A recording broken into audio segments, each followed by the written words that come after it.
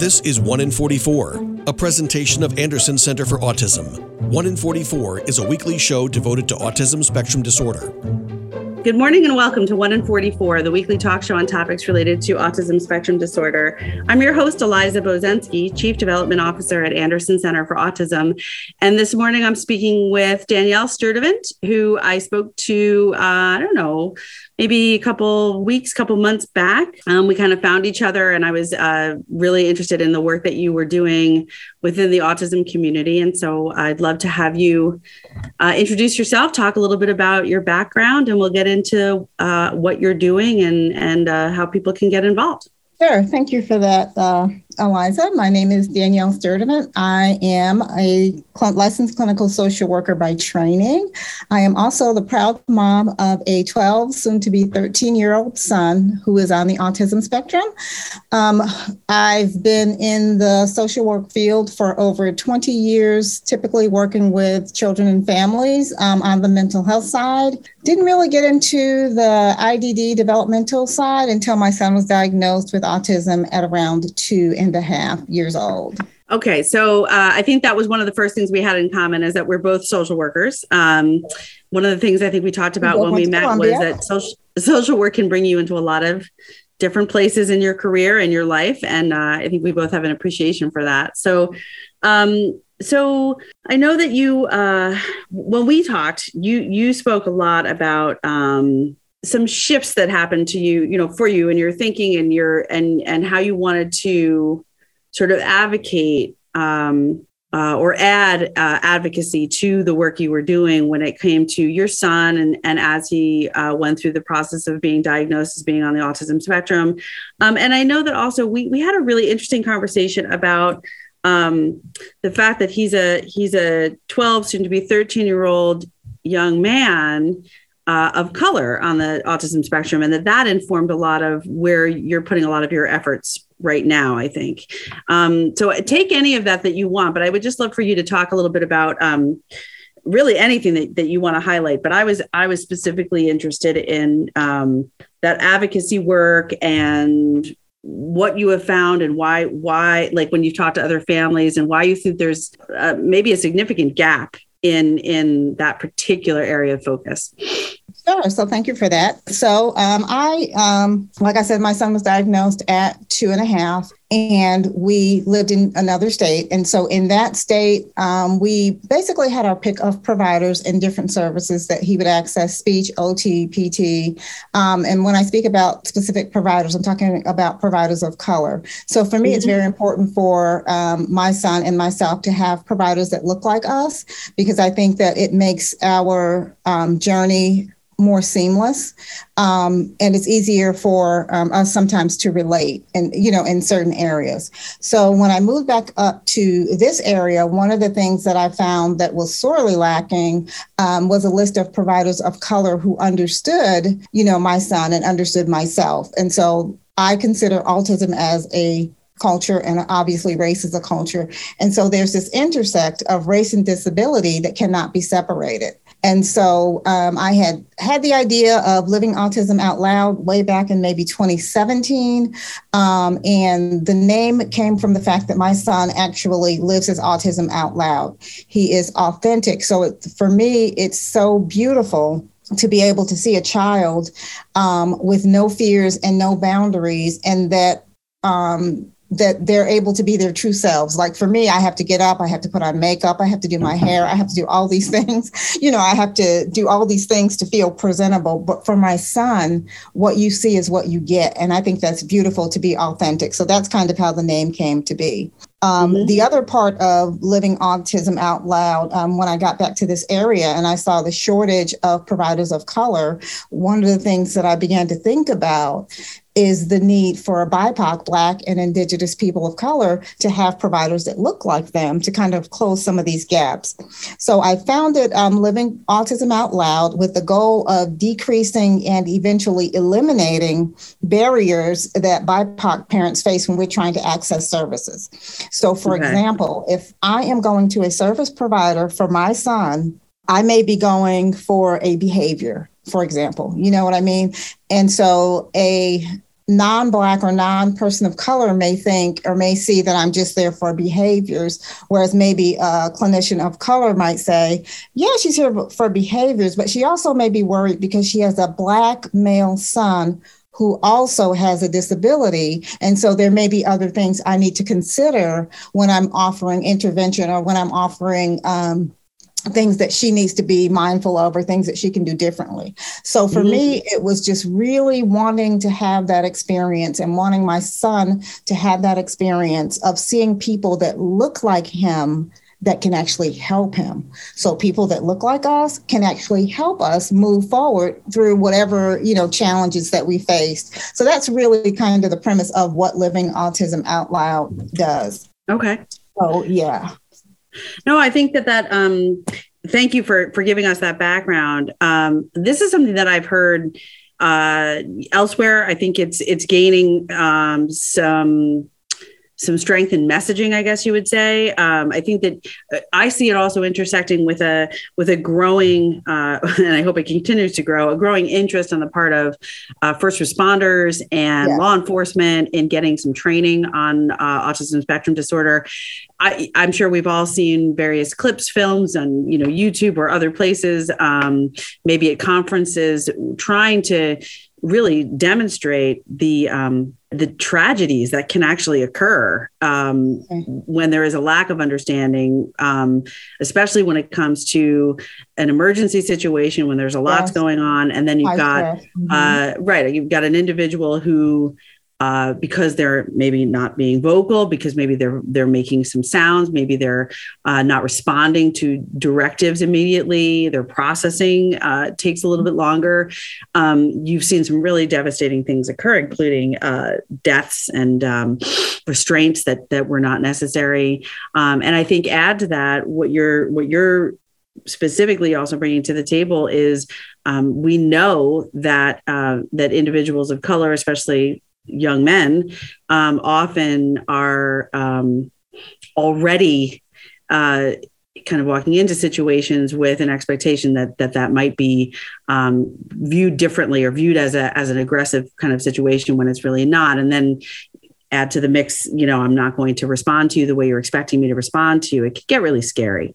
So I guess I would ask first, in terms of a response to Living Autism Out Loud, have you received responses from families, from individuals, from other clinicians? And what has that response to your work been so far? Medical professionals that I've spoken to, dental professionals that I've spoken to, other organizations where I've given presentations.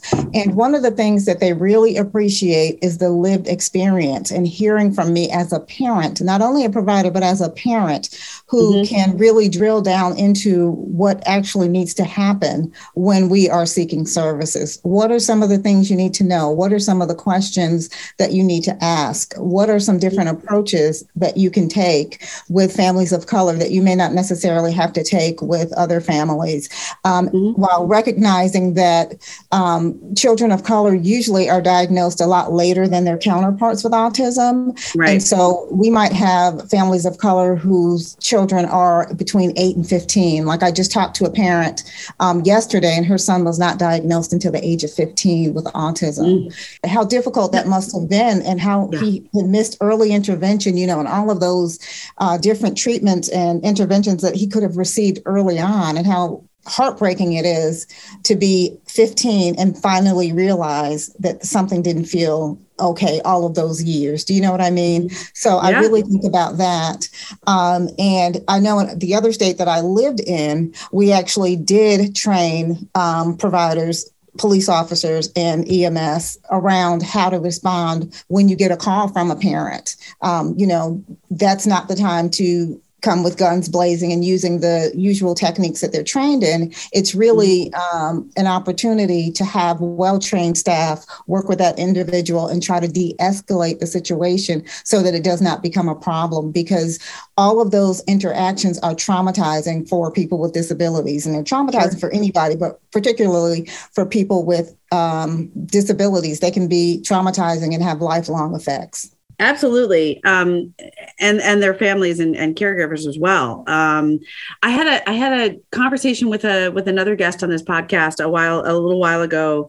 And we ended up having a conversation about how great it is to see first responders and emergency personnel responding to opportunities for training. And what an interesting sort of cognitive thing it is to think about, where you're right. So much of what makes a first responder excellent at what they do is their ability to think and act quickly, right? They're responders.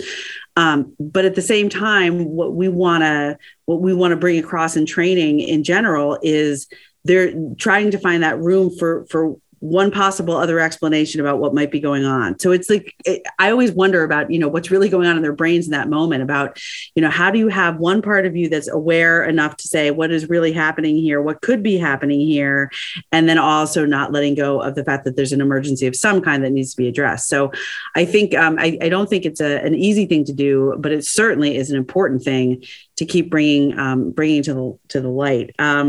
We have to take a quick break, but when we come back, I want to talk to you about some of the really, more nuts and bolts of Living Autism Out Loud, how people access the services, whether your network is growing. Are there a growing number of providers of color, which would be great to hear. So we'll come back in just a minute.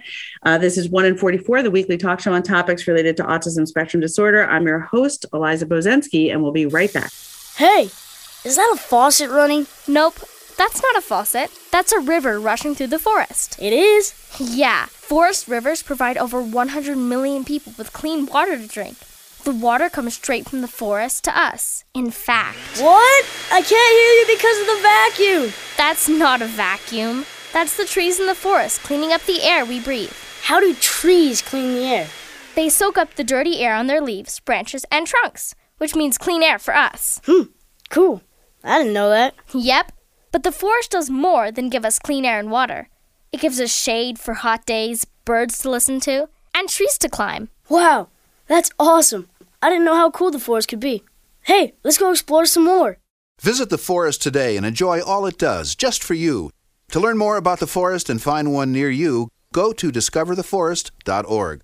Brought to you by the U.S. Forest Service and the Ad Council. And now, 1 in 44 continues on 100.7 WHUD. This is a weekly community affairs program presented by the Anderson Center for Autism. Welcome back to 1 in 44, the weekly talk show on topics related to autism spectrum disorder. I'm your host, Eliza Bozensky from Anderson Center for Autism, and I'm speaking this morning with Danielle Sturdivant, who is the mother of a 12-year-old son with autism and also a clinical social worker and the founder of Living Autism Out Loud. Danielle, I really enjoyed our first part of the conversation today. So as I said before the break, I was hoping that we could get a little bit into the accessibility of services through Living Autism Out Loud. You've established, and there's tons of literature and research to back it up, that there is a dearth. There are not enough providers in general, I think, in the country to support individuals with autism. But when you also get to the point that you're looking at and looking for providers of color so that people, individuals and families who are in need of services and are looking for a service provider who looks like them, there's even fewer. And then also on top of that, there are significant delays in many areas for families who are looking for even diagnostic, yes, which we know are the outcomes are often much better for the individual when the diagnosis occurs earlier rather than later. So you've got this whole mix of things. How do people get help through Living Autism Out Loud? So let me just first give you the makeup of Living Autism Out Loud. So Living Autism Out Loud has 3 phases. The first phase, which is the phase that I'm currently in, is working with providers on how to be culturally responsive. And that allows me the opportunity to train and present to providers information that's helpful when they're trying to engage families in services and when they're trying to keep families in services. And one of the things that I believe, especially given the shortage of providers of color up here in this city, is that you don't necessarily have to look like me, but it would be great if you were trained to understand me. And so that's the premise that I work from when I'm talking about providers in need of training and on how to engage families. It's one thing to want to help us. It's another thing to try to help us. It's a third thing to understand us and get us in treatment so that we'll stay there and that we trust that you are doing the best thing for our children. And that's a really big one, I think, across the board. The second phase is working with parents. How do you find providers for yourself that you are comfortable with? How do you build trust with providers? A lot of times providers don't understand that we, especially people of color, have a history of sometimes mistrust. And so we don't want to have to tell you every single thing about us initially. And so there's a way that you can build that trust and move forward. And the other part of that, which is major for providers, is they have to understand that we have a trauma history that goes back 400 years. And so you have to understand all of that and what that walk looks like for us so that you can engage us and keep us in services. The third aspect is working with universities. I have developed a curriculum for universities, particularly special education departments, where they can use parents as co-teachers.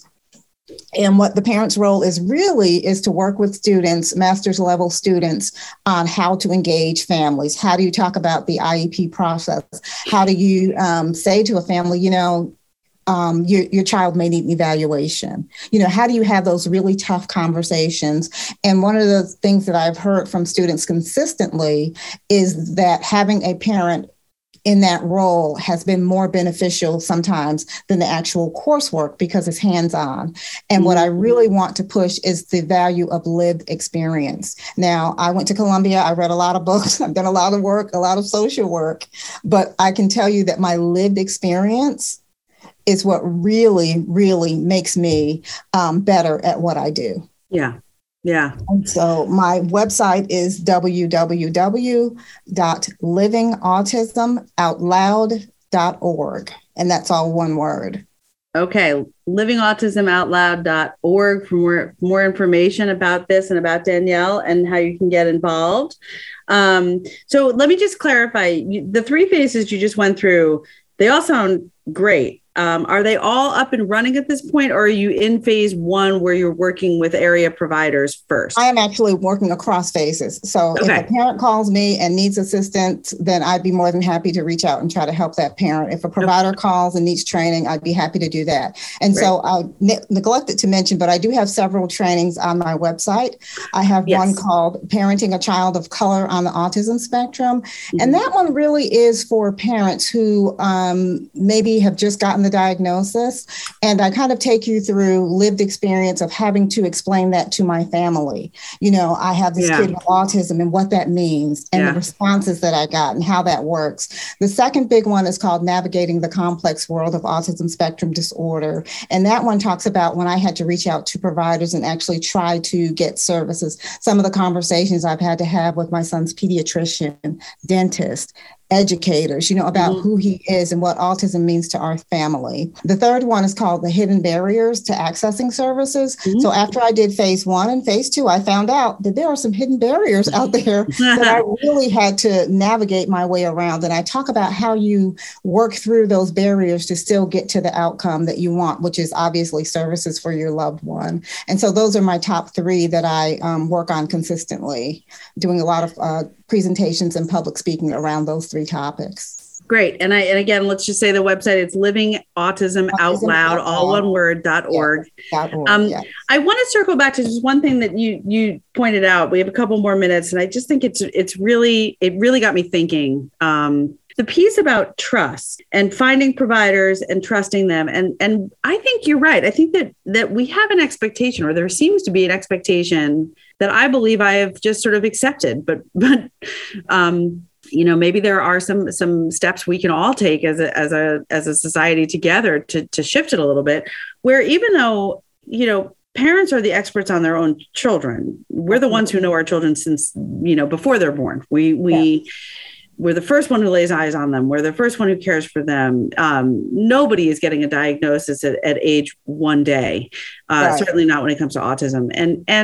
And yet when a time, whether you're going for your initial pediatrician's visit or you're going for a specific reason because you have a concern, there's a lot of talk out there about how, well, parents are going to be the first ones who notice that something might seem a little different, a little off, maybe something that they want to follow up on. And yet, what happens when you walk into any office? You're given a stack of papers, or maybe now it's online, but still the questions can be, incredibly overwhelming. I even think about, the admissions paperwork that, at a place like Anderson and many other organizations that are designed with all the best intentions. It's all about trying to take the expertise that's been collected in a place, whether it's medical or behavioral or anything else, and help people. But you're starting a relationship with a questionnaire. And I think that the only other time that I've heard of a model that's different are in, when I've talked to people who are from incredibly small towns, where kind of that sense that everybody knows everybody. And so you don't have to sit there and do the questionnaire, because either that person already knows a lot about your family and your family history, or this is my long-winded way of getting to your point, the trust is already there.